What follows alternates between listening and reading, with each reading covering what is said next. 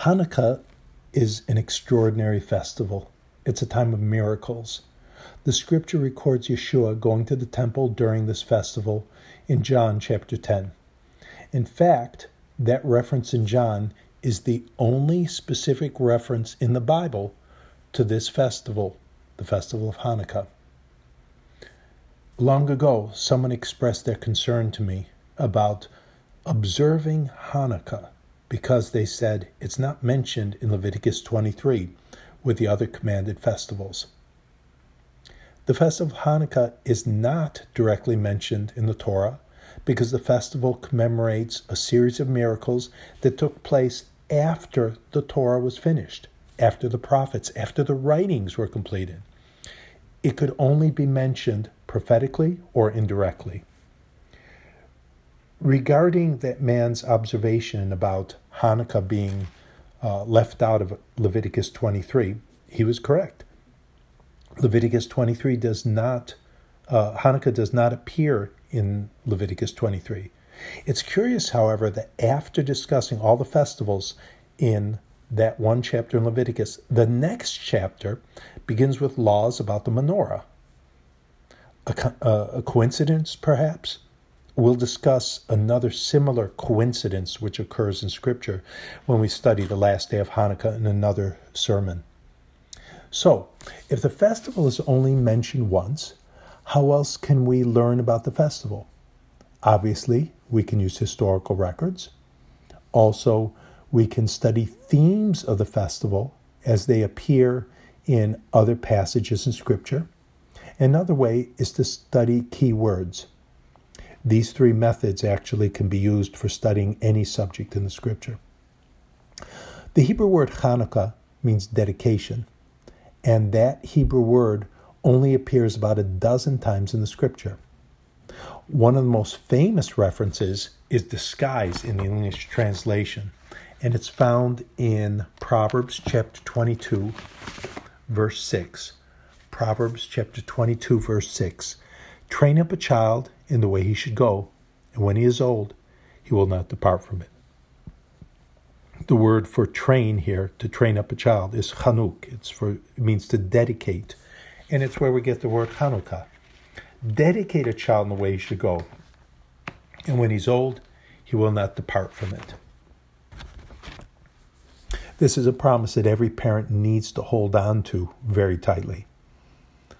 The story of Hanukkah includes encouragement along a similar vein of this verse. In 2 Maccabees, chapter 6, a story is recorded of a woman whose 7 sons were brutally murdered by King Antiochus.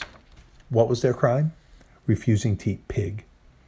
The mother encouraged all her children to remain obedient to the Almighty and not bow to the king's demands, even if it meant death. She dedicated her children to the Almighty, and they did not depart from what she dedicated them. That story is very encouraging, but it leaves us with a question. How about children who have strayed from the way they were trained, from the way they were dedicated? Recall that the story of Hanukkah includes the lighting of the temple menorah after the temple was liberated by the Maccabees. We're going to look at the instructions about the menorah that we referenced earlier, just following Leviticus chapter 23. So we're going to read Leviticus 24, verses 1 through 4. And Yahweh spake unto Moses, saying, Command the children of Israel that they bring unto thee pure oil olive beaten for the light, to cause the lamps to burn continually. Without the veil of the testimony in the tabernacle of the congregation shall Aaron order it from evening unto morning before Yahweh continually. It shall be a statute forever in your generations. He shall order the lamps upon the pure candlestick before Yahweh continually. In this passage, we're told that these lamps will burn not just unextinguished, but it will burn forever in every generation. The menorah was to stay lit forever. But did this happen? Actually, the temple was destroyed twice. And during that time, obviously, we didn't have a menorah in the temple until it was rebuilt. For the last 2,000 years, the temple has laid in ruins, and we haven't had a menorah lit. What about the command? What about the prophecy that the lights will stay lit forever? We can take comfort that the temple will be rebuilt. The lights of the menorah will shine again. We need to have faith that though we don't see the menorah's lights today, they will be rekindled. Similarly, we need to have faith that the children that we have dedicated to the Almighty will one day let their lights shine again. We're going to close in 2 Timothy chapter 1, verse 12.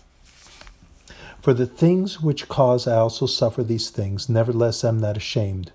For I know whom I have believed, and I am persuaded that he is able to keep that which I have committed unto him against that day. The Apostle Paul, speaking to Timothy, said, I know what I've committed to him. I'm not ashamed. I know whom I believed, and he is able to keep whatever I've committed. For those of you who have dedicated, who have committed, who have trained up your child, have hope, have faith, because God is able to keep them. Blessed be the Almighty, who tells us to light the lights of Hanukkah to keep the menorah burning.